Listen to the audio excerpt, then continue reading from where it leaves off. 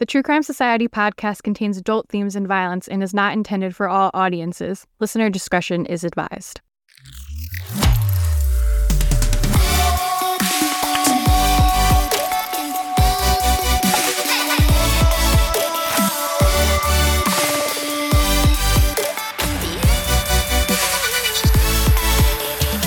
What's up, guys? Welcome to another episode of the True Crime Society podcast with Stephanie and Olivia. Oh, Peep just jumped up. She's here. Hello. Hey, girl. Are you gonna meow? She knows it's time. No, she's having a silent protest, I suppose. She'll meow later when I don't want her to. So yeah, that distracted me. We're back. We're here. It's hot out. I have heartburn. We're thriving. How was your murder mystery party? I purposefully didn't ask you about it so we can have a genuine conversation about it on here. It was really fun. It was such a good weekend. We so how it actually worked was we obviously buy the murder mystery pack type thing, and then it gives you everyone gets this little script that you've got to read in different sections for your character. But then the way, which I never really thought about it, but the way that the murderer is kind of decided or picked is it's literally random out of a hat. So when you get your script, it's if you are the murderer, read this. If you are not the murderer, read this. So it was clever. It was really, really, really good fun. Everyone really got into the spirit. Some of the costumes were amazing. It was really, really, really good. Did you bring both stethoscopes? Yes, I had my double stethoscopes, my tongue depressors. Yeah, it was amazing. One girl, her name was Misty Vision, so she was a psychic with a crystal ball. And what else was there? There was a maid. I can just try to remember all the outfits. It was really, really, really fun. It was if you're looking for something different to do, absolutely, I would recommend getting something similar. How many people? What's the minimum you think? I don't know if there is a minimum, but I feel probably you could do it with 4 people. I think we had 12 or 13, but I feel you could definitely do it with less. It was just obviously more fun with more because then you have less chance of, I guess, picking who the murderer is. Yeah. Yeah, you couldn't really have 2 because then you would know. You could probably maybe make do with 3, I don't know. But yeah, it was really, really good. And we had, it was a big weekend. We had a tennis tournament, a hobby horse tournament. And the place we stayed, it was actually in an area called Kangaroo Valley, which I know seems self-explanatory, but I have never in my life seen so many kangaroos, hundreds and hundreds and hundreds. And at one point they were all bound in. We were it's like Jurassic Park. It was I wish I had my phone there at that time to get a video because it was wild. When you posted about it, I thought it was not a reservation. What are they called? Animal sanctuary type thing where they were all. No, it's just literally these people, because we stayed at the house of one of the girls in my book club, her aunt. So they stay there a lot. It's literally just in your backyard. When I say backyard, it's a very rural area. It's not a suburban place where there's houses right next to each other. Yeah, there's a lot of yard. Yeah, but essentially it is still their backyard and they're just everywhere. Every time you'd look, there'd be more kangaroos. And even in the distance, you're is that a rock or a kangaroo? Because there was 100 in this paddock. So it was crazy. Probably a dumb question, but I've seen videos where kangaroos can be aggressive. Yeah, do you have to worry about them, or they'll just leave you alone unless you I wouldn't. They generally leave you alone.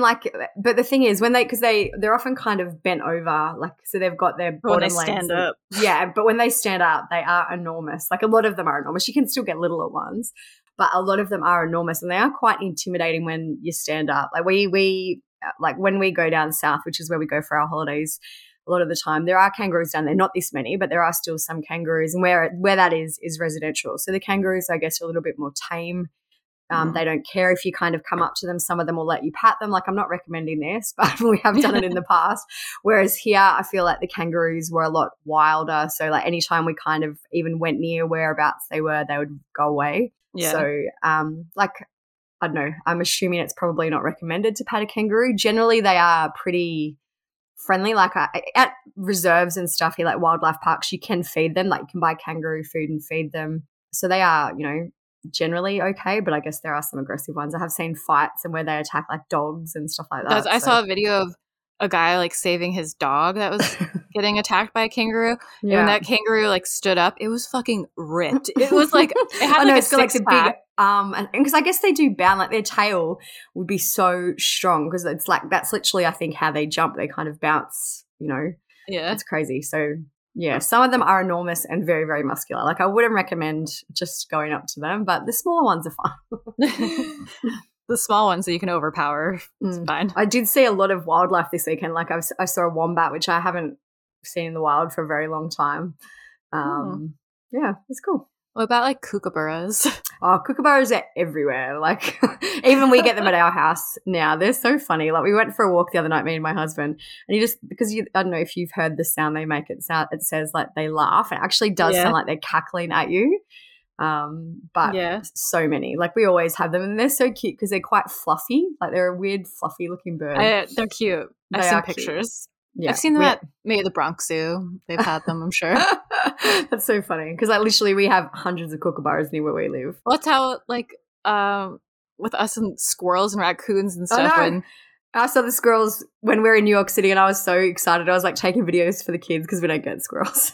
Yeah, like when I would send a picture or talk about the Kendall, who lives in Australia, for those who don't know, would be like, "Oh my god, a squirrel!" I was like, "Bitch, these are squirrels. They're everywhere." I still always love seeing a squirrel when I'm over there. Like, it just blows my mind. I remember when I was in LA and I saw some squirrels on, like, the power lines. I'm like, what is going on? I get excited when we see, like, an all-black squirrel because there's not as many around where I live, but there'll be an occasional one.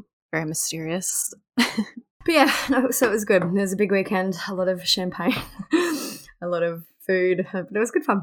Last night, I went to a Renegades game. They're like a Yankees minor league team, and the stadium's down the road for me, so Mike and I'll sometimes just go when we have nothing to do. It's like $20 for a ticket, like really close to the front, so it's just cheap and something to do. But there was like a chance of rain, but we were watching the radar, and it seemed like maybe it was going to rain a little, but anytime they say it's going to rain here, it always misses us, or it's not that bad. I don't know if it's because of where the Hudson River is and it just dissipates the storms.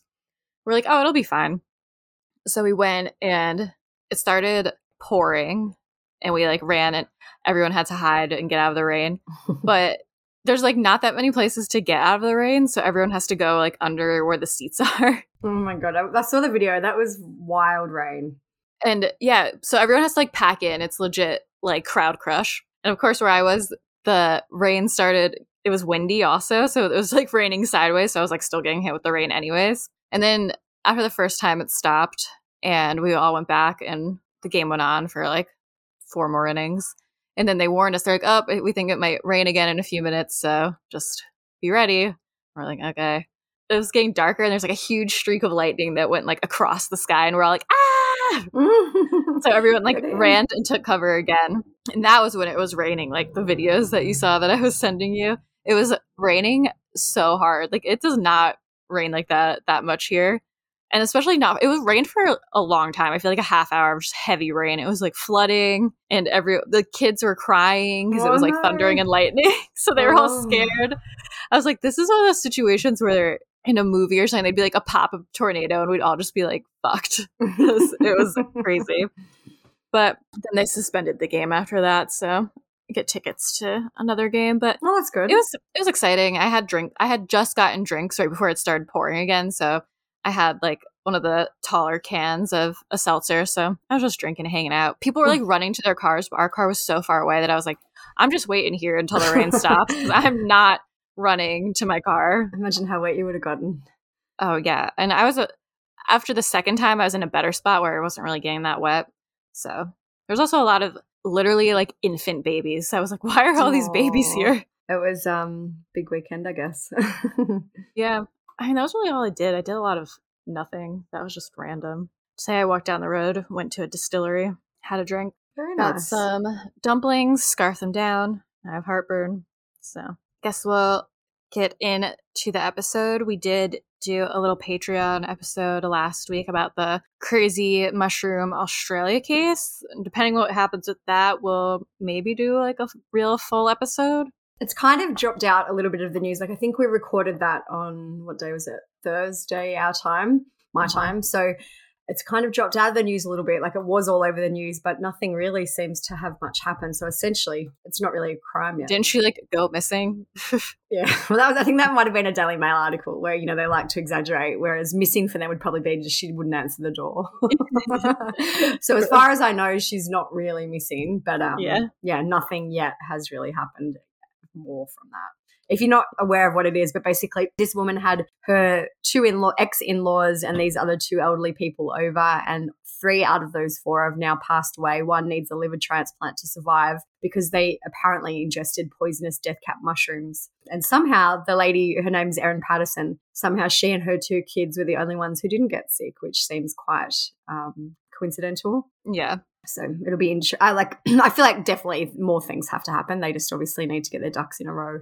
Yeah, so we just did a little quick Patreon episode about the story so far, but there hasn't really been much going on. So, like I said, maybe we'll do a real episode on that, or like similar poisoning type cases coming up. So if you don't have Patreon, don't be too sad, but you should join it. It's cool and fun. All right, well, let's get into this episode. The case we're going to talk about today is Lauren Dickason. In 2021, she murdered her 3 young daughters. The fact that she actually did murder them isn't under debate. She did, but it's whether or not what her mental state was at the time and what she should essentially be charged with, or if she should be given psychiatric help. That's where we're at with the case now. But it was an interesting case because both she and her husband were doctors who had both immigrated from South Africa to New Zealand. Like, it was a very, I don't know what the word is. Like, it was an unusual case because she was a medical doctor. They had resources, and still this, obvious tragedy was able to happen. Yeah, there's a lot going on. It's a little similar to Lindsay Clancy in a way that we also did an episode on. But the jury is... Yeah, so we've mixed it up a little bit this weekend because I was away. So we usually record on a Friday. It's now Monday morning here in Australia and New Zealand. So the closing arguments were given on Friday, and today the judge is going to wrap up and the jury will start deliberating. So depending on how long it takes, we might have an update before this episode comes out. But for example, we did the other episode too on Lucy Letby, who was the nurse who apparently murdered all the babies in England. They have been deliberating for over 2 weeks now. Oh my God, so no. I don't know how long it will take. I feel like this one probably won't take as long, but I guess we'll just have to wait and see. I'm surprised the Lindsay Clancy one is... the Lucy Letby. The Lucy Letby, all these like L names. They've been deciding for that long. I feel like with hers, it's because there are actually so many charges. Like, so maybe she would be like, I think if I remember off the top of my head, she's been charged with 7 murders of the babies and 10 attempted murders. So I guess 17 charges like that would be a lot to deliberate. The judge came back in that case, I think last week, and said that they only need a majority vote now for the jury, whereas I guess before it was meant to be unanimous. But now they can go with the majority. So I feel like surely this coming week there'll be something happening in that too. All right, well, let's get into this one. This father's memories of the sickening moment he realised his 3 little girls were gone laid bare. I just want to take you back, unfortunately, to September of 2021. The jury were played a 3-hour video of police questioning the father of Liane, Maya and Carla the day after they were killed. We weren't permitted to record the interview, but it showed Graham Dickason hunched over, holding his head in his hands. He talked about how when he returned home that night, his wife was acting strangely and wobbling, nearly falling over in their kitchen. I asked her if she's okay. She didn't really reply, and I asked her, "What's the matter?" And she told me, "It's too late." He asked too late for what, before realising something was very wrong. He rushed to the girls' rooms, lifting their duvets from their faces. They were white. I screamed their names, checked, grabbed their shoulders. I think I could see in the colour of their faces that was futile.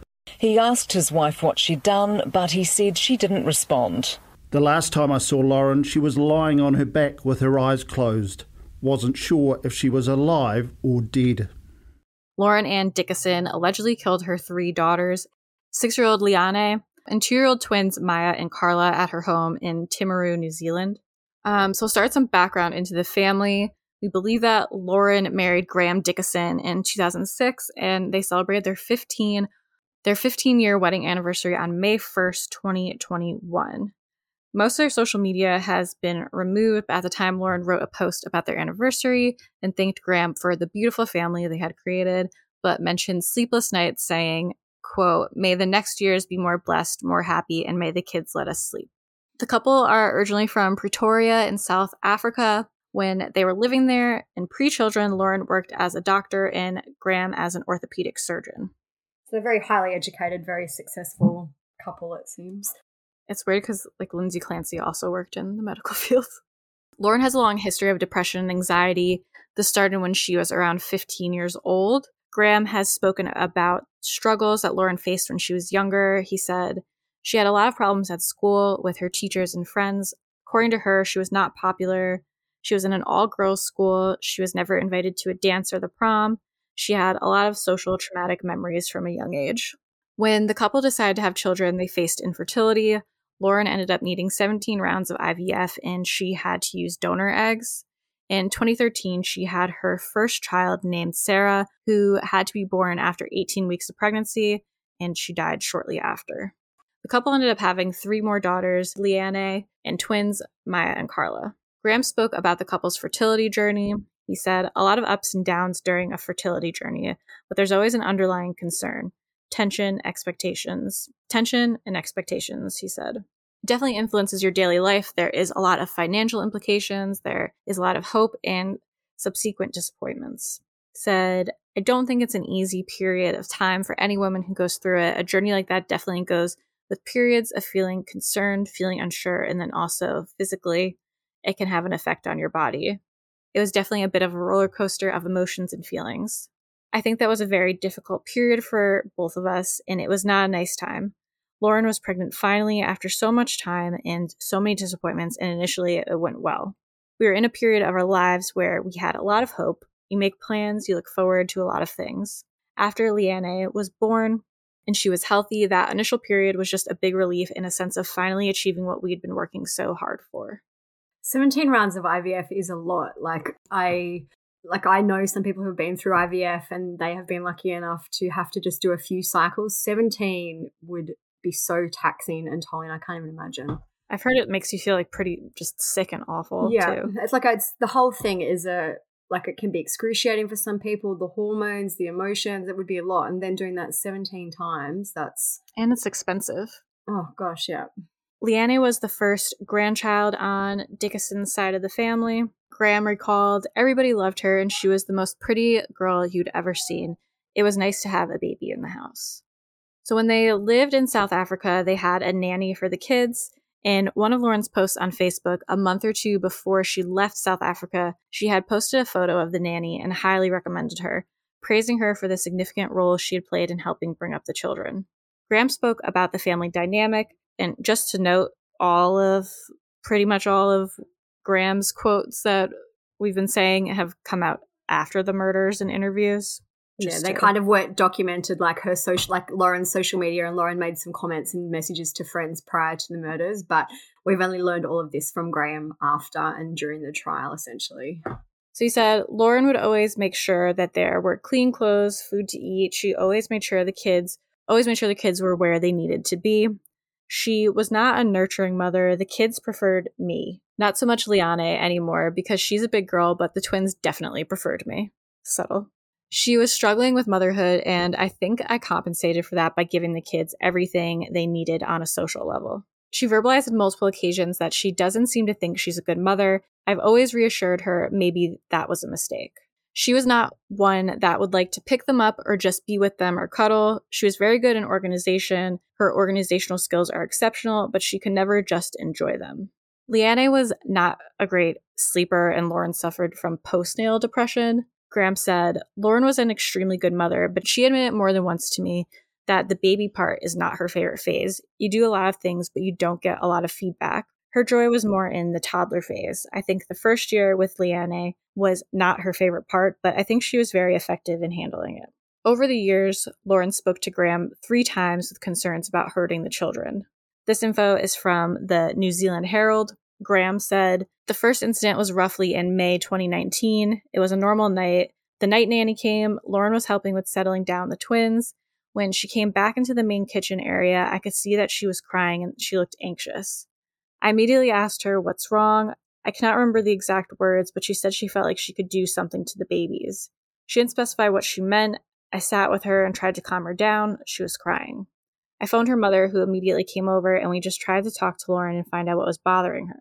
From there, Lauren went and saw a psychiatrist and was told that she likely had postpartum depression. She continued having treatment and took medication. Graham suspected the, quote, anxiety attack was a combination of sleepless nights and fatigue and frustrations with the children who did not sleep well. Graham said, I don't recall there were any other issues at that stage. She improved, definitely. Lauren seemed to have less anxiety, and she seemed to have a good relationship and was functioning well with the children after that. Then the second incident was in July 2021, when the couple were working towards emigrating, which he said was a very stressful time. She had a, quote, severe anxiety attack and mentioned she could make an end to it all. Graham said, when I inquired further, she said she feels like she can sedate the children and cut their femoral arteries so it can just all be over. He said he wasn't worried about her doing it, but more worried about why she was saying that. He said Lauren is not a violent person. It was the first time I'd ever heard her say anything like that. I feel like that was what she said was so oddly specific that I would have been like, what? It's like she's obviously thought of a way that would work. It's not like she's saying I could just murder these children like I'm at my wit's end. She's actually planned out or, had been thinking about an actual method to do it. And it was like two things, like sedating them and then cutting their femoral arteries. I do think Graham was very complacent in a lot of things, it seems. I'm not sticking up for him, but I do also believe that you would probably never think your partner could do something like this. But I do agree there were red flags that were ignored. Yeah, and it just goes to show how even as, he works in ortho, but even as someone who works in healthcare, how undereducated people can be with mental health stuff and red flags and what to be on the lookout for, especially with postpartum depression and even just regular depression in general. Like, not everyone is aware to that, like, sleeping all the time could be a sign of depression. Not having interest in activities could be a sign of depression. Saying you're going to murder your children multiple times could be a red flag. Graham asked Lauren to see her doctor again and said that the next morning, everything kind of seemed back to normal. He said, I didn't take any further action. I connected it to her anxiety attack. And I feel like saying this is an anxiety attack is kind of minimizing what she's actually going through in a way, because she's not having an anxiety attack. I don't know. I feel like he's trying to say that to make it seem like it's not as bad as it was. Yeah. The third incident was when the family were staying with Graham's mother before they moved to New Zealand. He said, Lauren came to me out of the blue. I believe her words were, I'm having that feeling again. I told her to immediately take her anti-anxiety meds, and it was a much lesser incident. Graham got a job in 2021 as an orthopedic surgeon at Timaru Hospital in New Zealand, so the family decided to move. Graham said South Africa is, quote, a beautiful place, but there were many political and racial issues. He said the current situation in South Africa is that white people are heavily in the minority and it's dangerous. There's a lot of crime and a lot of people getting hijacked, killed, murdered, innocent people. The country is going backwards in terms of infrastructure, electricity supply. The land value has dropped significantly over the last couple of years.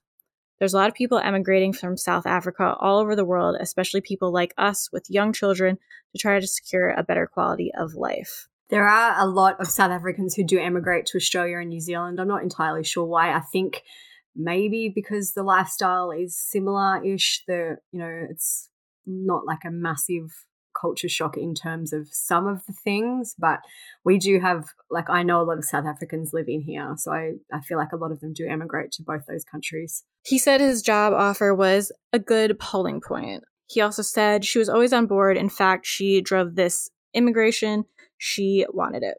Graham later spoke about stressors that the family faced at the time. He said, we had to pack up the house, pack a container, and we moved into my mom's house with the kids and our suitcases.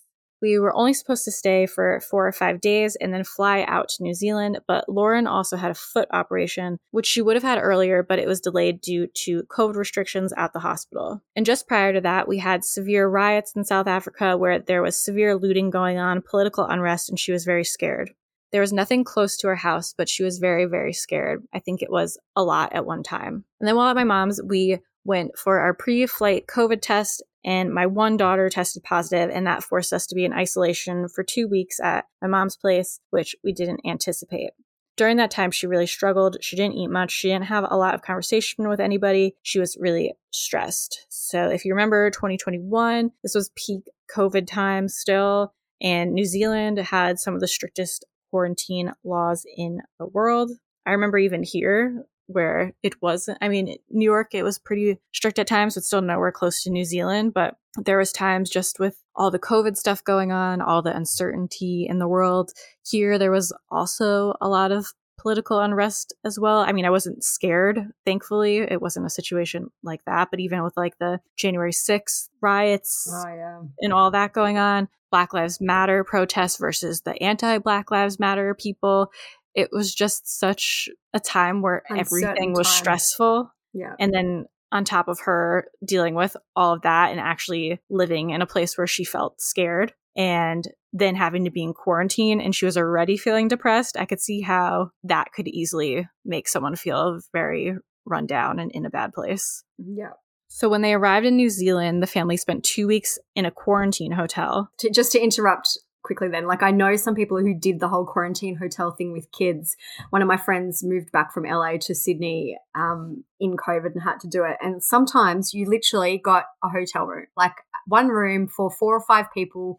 You were in there for 10 days or 2 weeks or however long the quarantine period was at the time. Sometimes if you were lucky, you may get like a 2-bedroom apartment. You literally cannot go outside. Some of them didn't even have opening windows. Like, I know it is a first world problem because you have a safe place to sleep, I guess, but like a lot of those things with kids, it would be a lot. It wouldn't be comfortable. It wouldn't be 24/7 in the same room. It's a lot. Even alone, it would be hard. So I couldn't imagine with children that you have to try to entertain somehow and can't get away from. And can't get them outside to run off the energy and things like that. Like it would be a nightmare. So they have to quarantine for 2 weeks twice?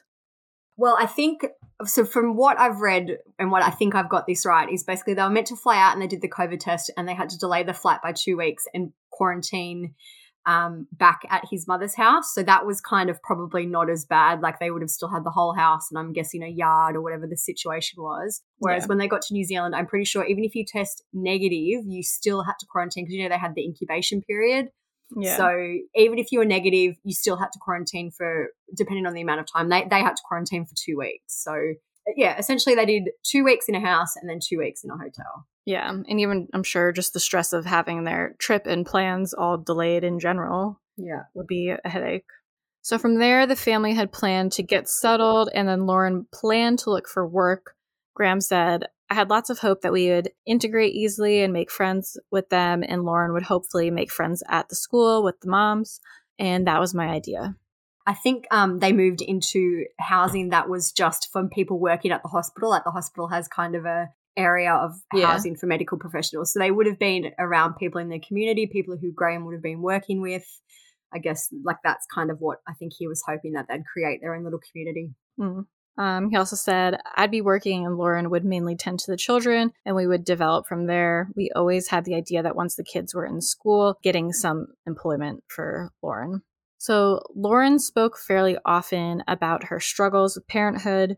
In July 2021, one of her friends sent a TikTok video to her where a mother recites a poem named Mom Needs a Minute, and it's about the struggles of raising her children and the chaos inside her brain. And Lauren responded by saying, awesome, that's exactly how I feel. Lauren also told friends about her troubles with her 2-year-old daughter, Carla. She said that Carla was a difficult child and that she lashed out often. Lauren said that Carla slapped and bit her. She also said that her children were never enough. She said, I love my kids, but I feel like they don't love me. I'm just their slave. Just gets me down because they always want Graham. Lauren did speak lovingly about her children on occasion. She said, Maya is the little mother, always helpful and peaceful and obedient. Carla is the firecracker. She can throw an amazing tantrum, but is also lovable and talks a dog out of a bush. Is that like a saying? I've never, ever heard that statement, that phrase before. I'm assuming it means that she can be very convincing and very, you know what I mean? Yeah. The saying was, talks a dog out of a bush, if you didn't hear me. She and Leanne are best friends. This is such a nice age. I wish they can stay this big forever. Graham spoke about Lauren's mental health struggles. He said she went on a bit of a health quest and she started exercising and she followed the program called Dickason Wellness, like a weight loss support strategy. He went on to say, and she did very well on that and she felt good and she stopped the medication without me knowing about it, but there was no issues really. So Lauren had that foot surgery at one point and Graham said she was struggling and he asked if she was taking her meds. He said she verbalized that she stopped it and we immediately started her back on it. He asked his wife on a semi-regular basis if she was taking her pills and she'd assure him that she had been. He said, to my knowledge, at the moment, she has been taking it for at least 4 or 5 weeks again. All right, so the date of the murders was September 16th, 2021. What we now know happened is that Carla, that's the child that she mentioned was kind of her troubled child, threw a tantrum in the car on that day. The night before this, Lauren told a friend that her kids were annoying, cheeky, wild, and disobedient. She also said, I wish I could give them back and start over. Now Graham is extremely angry with me. She said instead of divorcing Graham, she would rather divorce her children. She would also later say, I've had the kids around me 24/7 with no break and it just got too overwhelming. So I have read that the day of the murders, I believe the kids maybe started school and daycare, and that was the first time she'd actually been alone without the children for months. She seemed to be feeling overwhelmed because she hoped that Graham would help her unpack and get the new house in order, but he said he felt like he needed to be at the hospital. He said they required me to start at the hospital next week and I needed to familiarize myself. She was not very pleased with that arrangement. She was definitely taken aback and she was annoyed with me. So Lauren had been continually struggling with the move to New Zealand. Their house in South Africa had been modern and newly built and was large, and they were disappointed by the rental options that they found in New Zealand, which, I don't know, I feel like surely that would be something you'd look into before you move to another country. But Graham said, I don't think she was too impressed with the properties they viewed. She felt that the houses were cold and run down. But also could have been because weren't they looking in like a specific place, like you were saying, like around where the hospital was? Yeah. And, I guess it is different. I've lived in different countries and the housing is different in a lot of places. It's not what you're used to. It's what is in that area. So, yeah. So on the night of the murders, Graham went out with colleagues and Lauren was home alone with the kids. She fed them dinner and they started to watch TV. She said at around 7 p.m. the girls started their, quote, hijinks, and that's when I just couldn't anymore. Lauren told the girls, Mummy's very sick and is going to die. I can't leave you behind because I don't know who is going to look after you. Police later asked if the children had questioned Lauren about what she was doing, and she said not the 2 little ones, but the oldest was very angry and she wanted to know why I'm doing this to them because I'm the best mum and she loves me. It's so heartbreaking. Mm-hmm. So Lauren told the 3 girls that they were going to make necklaces. She then placed cable ties around their necks and tightened them. The children were asphyxiated, and I have read that the cable ties made marks on their necks, but they didn't pass away. So Lauren cut off the cable ties and then smothered them with blankets. She tried to take her own life with a knife and pills. So Graham arrived home at around 10 p.m. that night. Neighbours first heard wailing and then a woman sobbing. Graham can be heard screaming, "Is this really happening?" A neighbour, Jade Whaley, said the first noise we heard was someone sobbing and then we heard a loud thud like someone slammed a door. She said we could see someone through our fence wandering behind the house and wailing. Another neighbour, Karen Cowper, said we asked him if he was okay. He did not respond and he was screaming and crying hysterically. As the sun came up this morning, a quiet street in Timaru was teeming with police officers. Forensic crews combing a back flat after discovering 3 bodies inside, soon confirming the worst. The deceased were children and siblings, 2 aged 3 years and 1 aged 7. Just what happened is still murky. Police say the incident involved a South African family who'd arrived in Timaru just a week ago, having finished a stint in MIQ. Neighbours on both sides overheard a man wailing just before 10 p.m. last night. He was screaming and crying, like really upset, and all we could hear him saying is this really happening? What's happening? Is this happening? Is this real? And he just sort of kept repeating that over and over. But it was a woman who was seen being led away to an ambulance and then to hospital. She was walking sort of hunched over like that, and there was ambulance staff on each side supporting her. Jade and Rob Whaley live right next door and say the family had only just moved in. They also heard wailing but didn't realise what happened until this morning. I just felt sick. I felt like my heart had dropped into my stomach, and all I could think about those poor people, and they were next door, and I didn't know what was happening. So police arrived at the home and Lauren was taken to the hospital in a stable condition, and she was taken to a psych unit the following day. She was eventually charged with murdering her 3 daughters. So Graham did make a statement shortly after the murders, and it kind of reminded me of the one that Lindsay Clancy's husband made. Mm-hmm. I'll read it out. It said, "My words are few at the moment. On Thursday, the 16th of September, my life and Lauren's were turned upside down when our 3 precious angels were ripped away from us. It is a loss that I will carry with me for the rest of my life. In this time of terrible tragedy and adversity, I can only ask for prayer for myself, my family, and my friends, prayer for strength and for healing. Please also pray for my lovely Lauren, as I honestly believe she is a victim of this tragedy as well. People that know her well will testify to that, I have no doubt. I've already forgiven her, and I urge you in your own time to do the same. It is the key to healing from this loss we have all experienced. For the people touched and affected by this, look after yourself. Look after your wives, your husbands, your partners, and look after your children. For those with faith in Jesus Christ, hold on to that. For the parents with young kids, remember them. Remember to let them run free. Remember to let them play wild and allow them to laugh as much as they can. They are never too young to be introduced to Jesus. I thank you for your love and support." A neighbour of the couple in South Africa named Natasha spoke to the South Africa Sunday Times, and she said, "I cannot comprehend what has happened. She is a medical doctor and she wasn't arrogant or anything like that. She was very humble." So the murders were September 2021 and the trial started last month, July 2023. At the time of recording, it's still ongoing. So we're going to come back and do kind of a finish off of the episode in the next week once there's been an outcome. But Lauren pled not guilty to the charges, and she's used the defense of insanity and infanticide. Her defense lawyer is a woman named Anne Tui, and Anne said all the defense experts agree that there was an altruistic motive, that Lauren killed her children out of love. In her mind, she was killing them out of love, and she was killing herself because she didn't want to leave them. She was so sure that this was the right thing to do that she persisted. This is about postpartum depression and a mother who killed her children. She didn't want to leave them without a mum, and she didn't want them to suffer from having such a bad mother. So in terms of infanticide in relation to this case, there's some info from rnz.co.nz, which I'll read out because it kind of explains what it means. It says some other countries also allow a manslaughter conviction where someone has a mental disorder that reduces their moral culpability. New Zealand has never had such a diminished responsibility except in relation to infanticide. Infanticide has a legalistic meaning in the courtroom. It does not mean the killing of an infant. It is an offence, though, that can only be committed by a woman, and it must involve a child under the age of 10. Otherwise, it would be murder or manslaughter.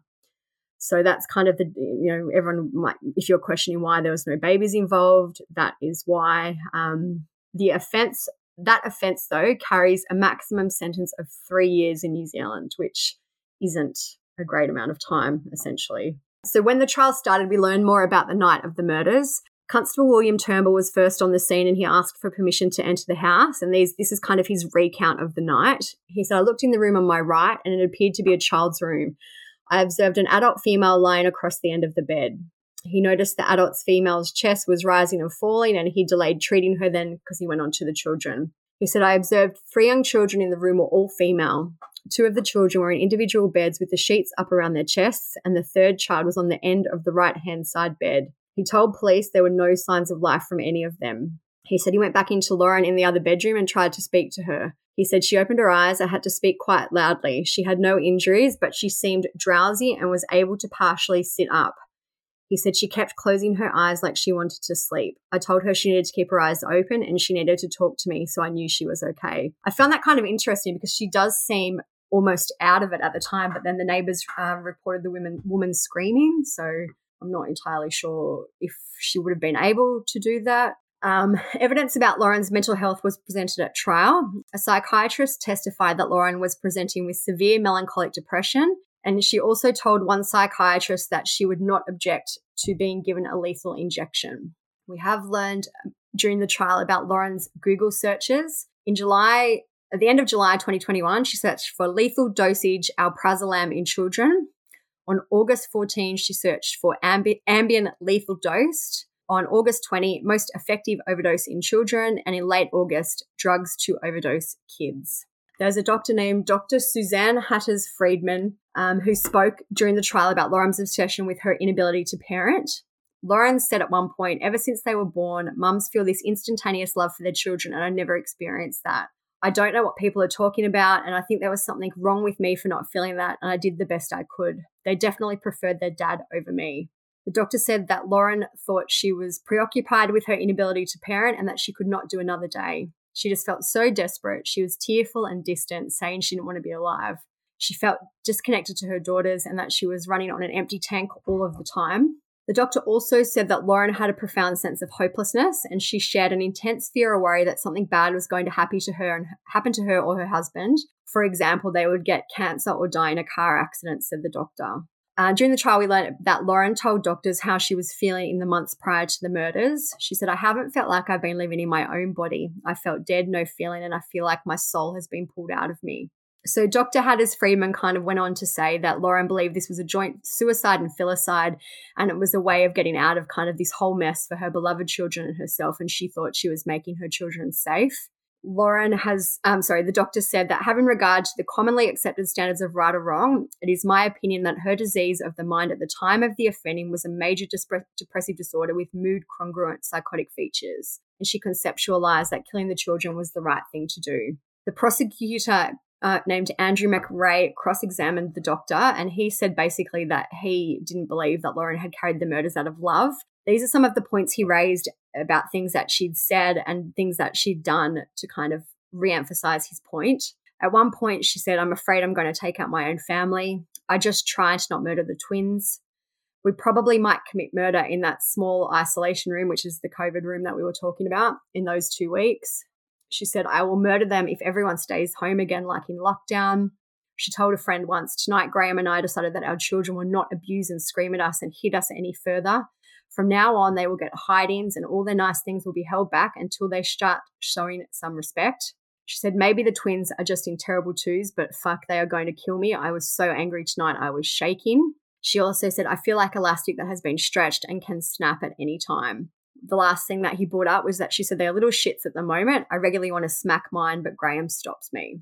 So there was a lot of evidence at the trial too given about Lauren's state of mind. A doctor named Dr. Simone McLevy told about Lauren had said to her she wanted to end the suffering and that there was no turning back. Lauren told the doctor that her intent was to die, but that Graham had gotten home too early. Lauren told the doctor that they were both at the end of their tethers and that Graham was irritated. She said it was like he was giving up. At some point, she thought she deserved to die and that she thought the children deserved better. This doctor also said that there was no pre-planning and that it was very impulsive and disorganized, and she left no suicide note because, quote, what I did was pretty self-explanatory. Lauren also told this doctor about how she killed the children and that she killed Carla first because she was angry at her. Carla was the one we mentioned earlier that Lauren seemed to be having the most trouble with. Mm-hmm. She said it was an out-of-body experience and I felt like I was above. So the trial continued into the second week of August. The court heard how Lauren told a psychiatrist that she was, quote, missing the kids a lot and waking up every morning was like a kick in the guts and she just wanted to die. She cried a lot and admitted struggling and said that her mood was lower than it had ever been. Lauren also told the psychiatrist that she wanted to go back to South Africa and to die so she could be reunited with her children who are buried there.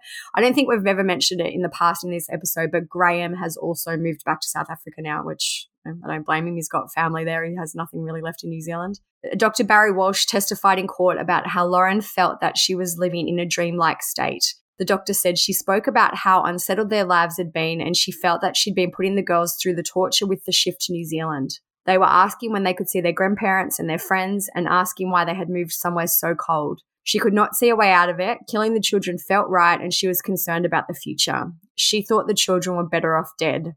So the closing arguments were delivered in the trial on Friday, August 11. At the time of recording, it's Monday in New Zealand on August 14. So today we'll go into what's going to happen. But in terms of the closing arguments, this is a summary from the New Zealand Herald. They said Lauren killed her little girls one by one, then tucked them into bed with their soft toy sheep and blankets and told them she loved them for the last time. She admits this and that the act was horrific and shocking, but her lawyer has told the jury at the High Court trial there is no way her actions on the day were murder. Rather, they were the actions of a deeply unwell woman who could not bear to live another day and decided to die and to protect her children and take them with her. Her lawyer, Karen Beaton KC, said her beautiful girls who she loves so much, their deaths don't have anything to do with anger or resentment and have everything to do with severe mental illness. This is the very kind of case that the law of infanticide was designed for. Whether or not she was legally insane is your decision, but I ask that you look back at the full picture. She decided to kill herself and also the girls, and I suggest that's because she was so delusional and so disordered in her thinking. But in her mind, it was morally the right thing to do. Finally, Lauren never abused her children, never neglected them. She was a loving mother. She was severely depressed, so depressed that she was suicidal and thought it right to kill her children. She tucked them into bed and told them that she loved them one last time. Now Monday at 10 a.m, which is already now, like I think in New Zealand it would be about 11 a.m. at the time of recording, the Justice Cameron Mander will sum up the entire trial and the jury will be sent to deliberate. There are 8 women and 4 men on the jury panel. So I guess we don't really know how long that's going to take. It could come back very quickly. I feel like this will take a while for them to deliberate. I would be shocked if they come back today. I would assume it would take at least a few days, most likely. Yeah, if it comes back by the time this comes out, I'll put in a clip here. Lauren Dickason been found guilty of murdering her 3 young children at their Timaru home. After deliberating since Monday afternoon, the jury has just returned its verdict. Dickason had been charged with murdering the girls and mounted a defence of infanticide or insanity, but the jury has not accepted her defence. Members of the jury, is it probable that you can reach unanimous verdicts, that is one on which all 12 of you agree? No.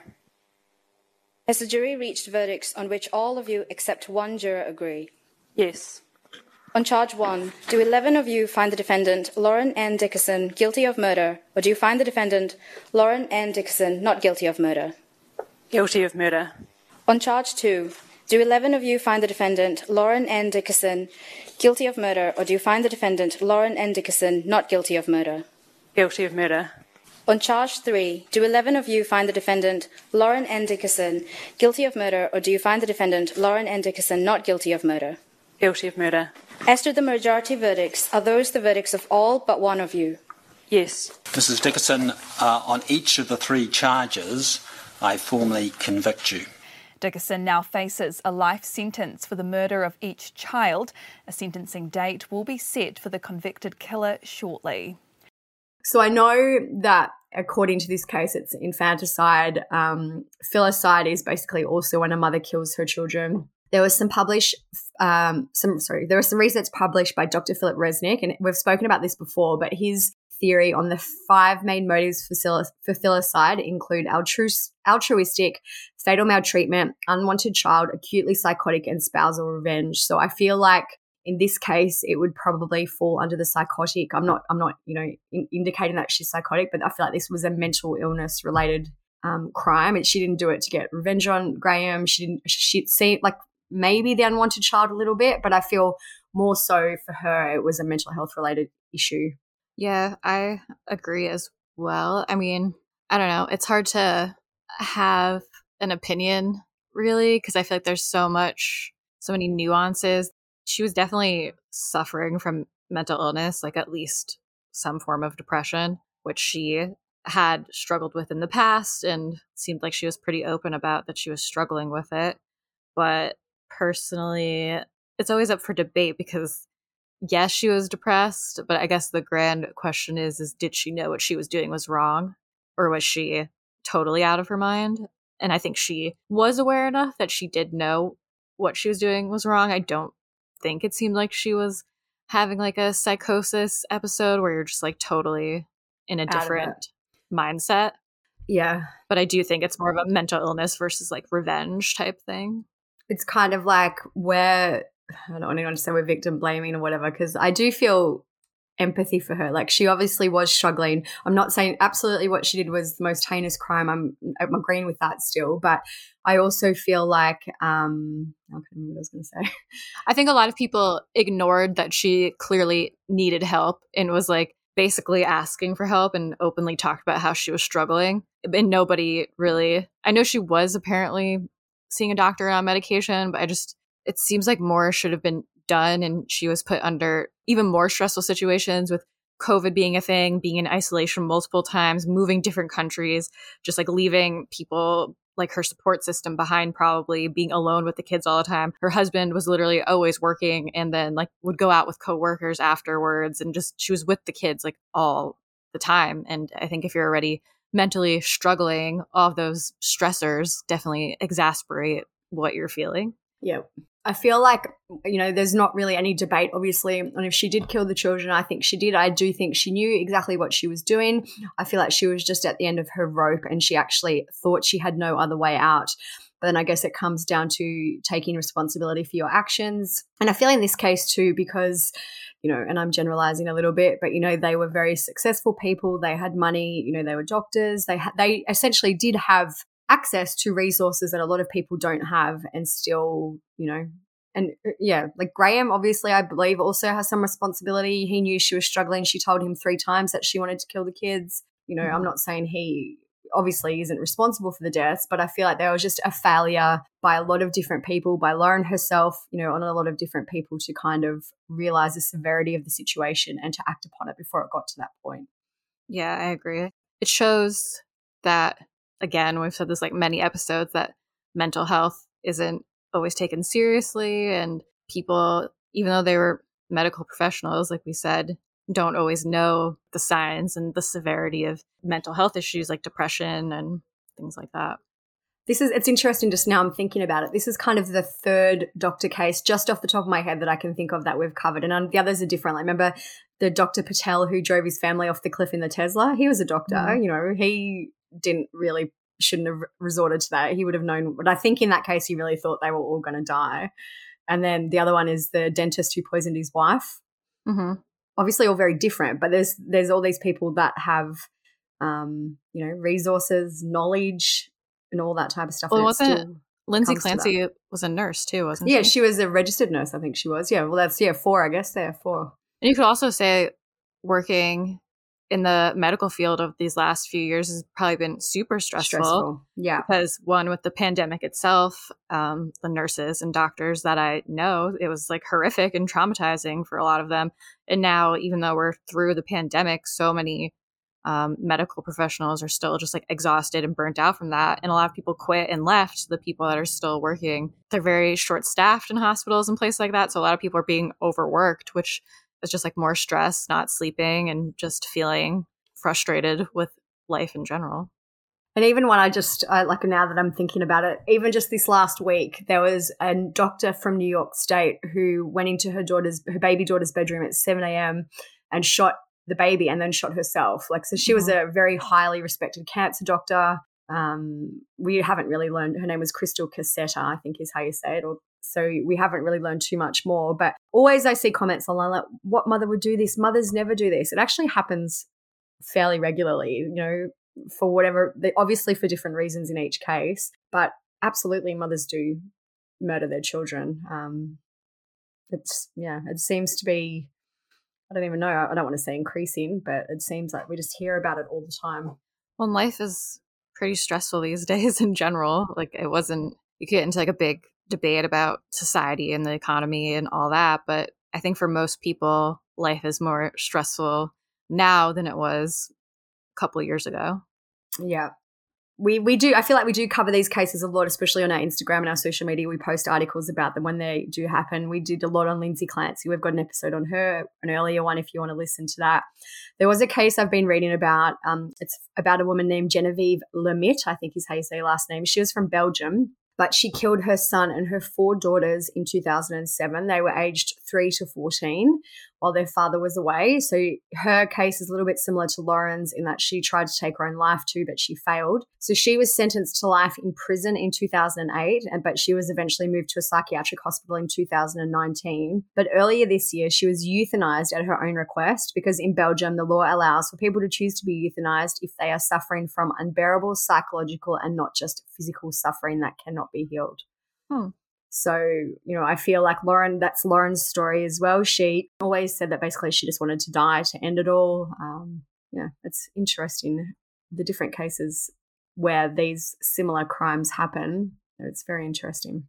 All right, well, that is it for this episode. If there's any updates, and I put a clip in, we'll discuss it next time we record. Not really sure what's going to go on with that. But yeah, hopefully everything will be up to date. Interested to hear what everyone thinks about this one, because I was reading comments online, and it's, of course, one that people have many opinions about, so I'll be interested to see what you guys think. So thank you guys for listening. Check out the blog on this episode.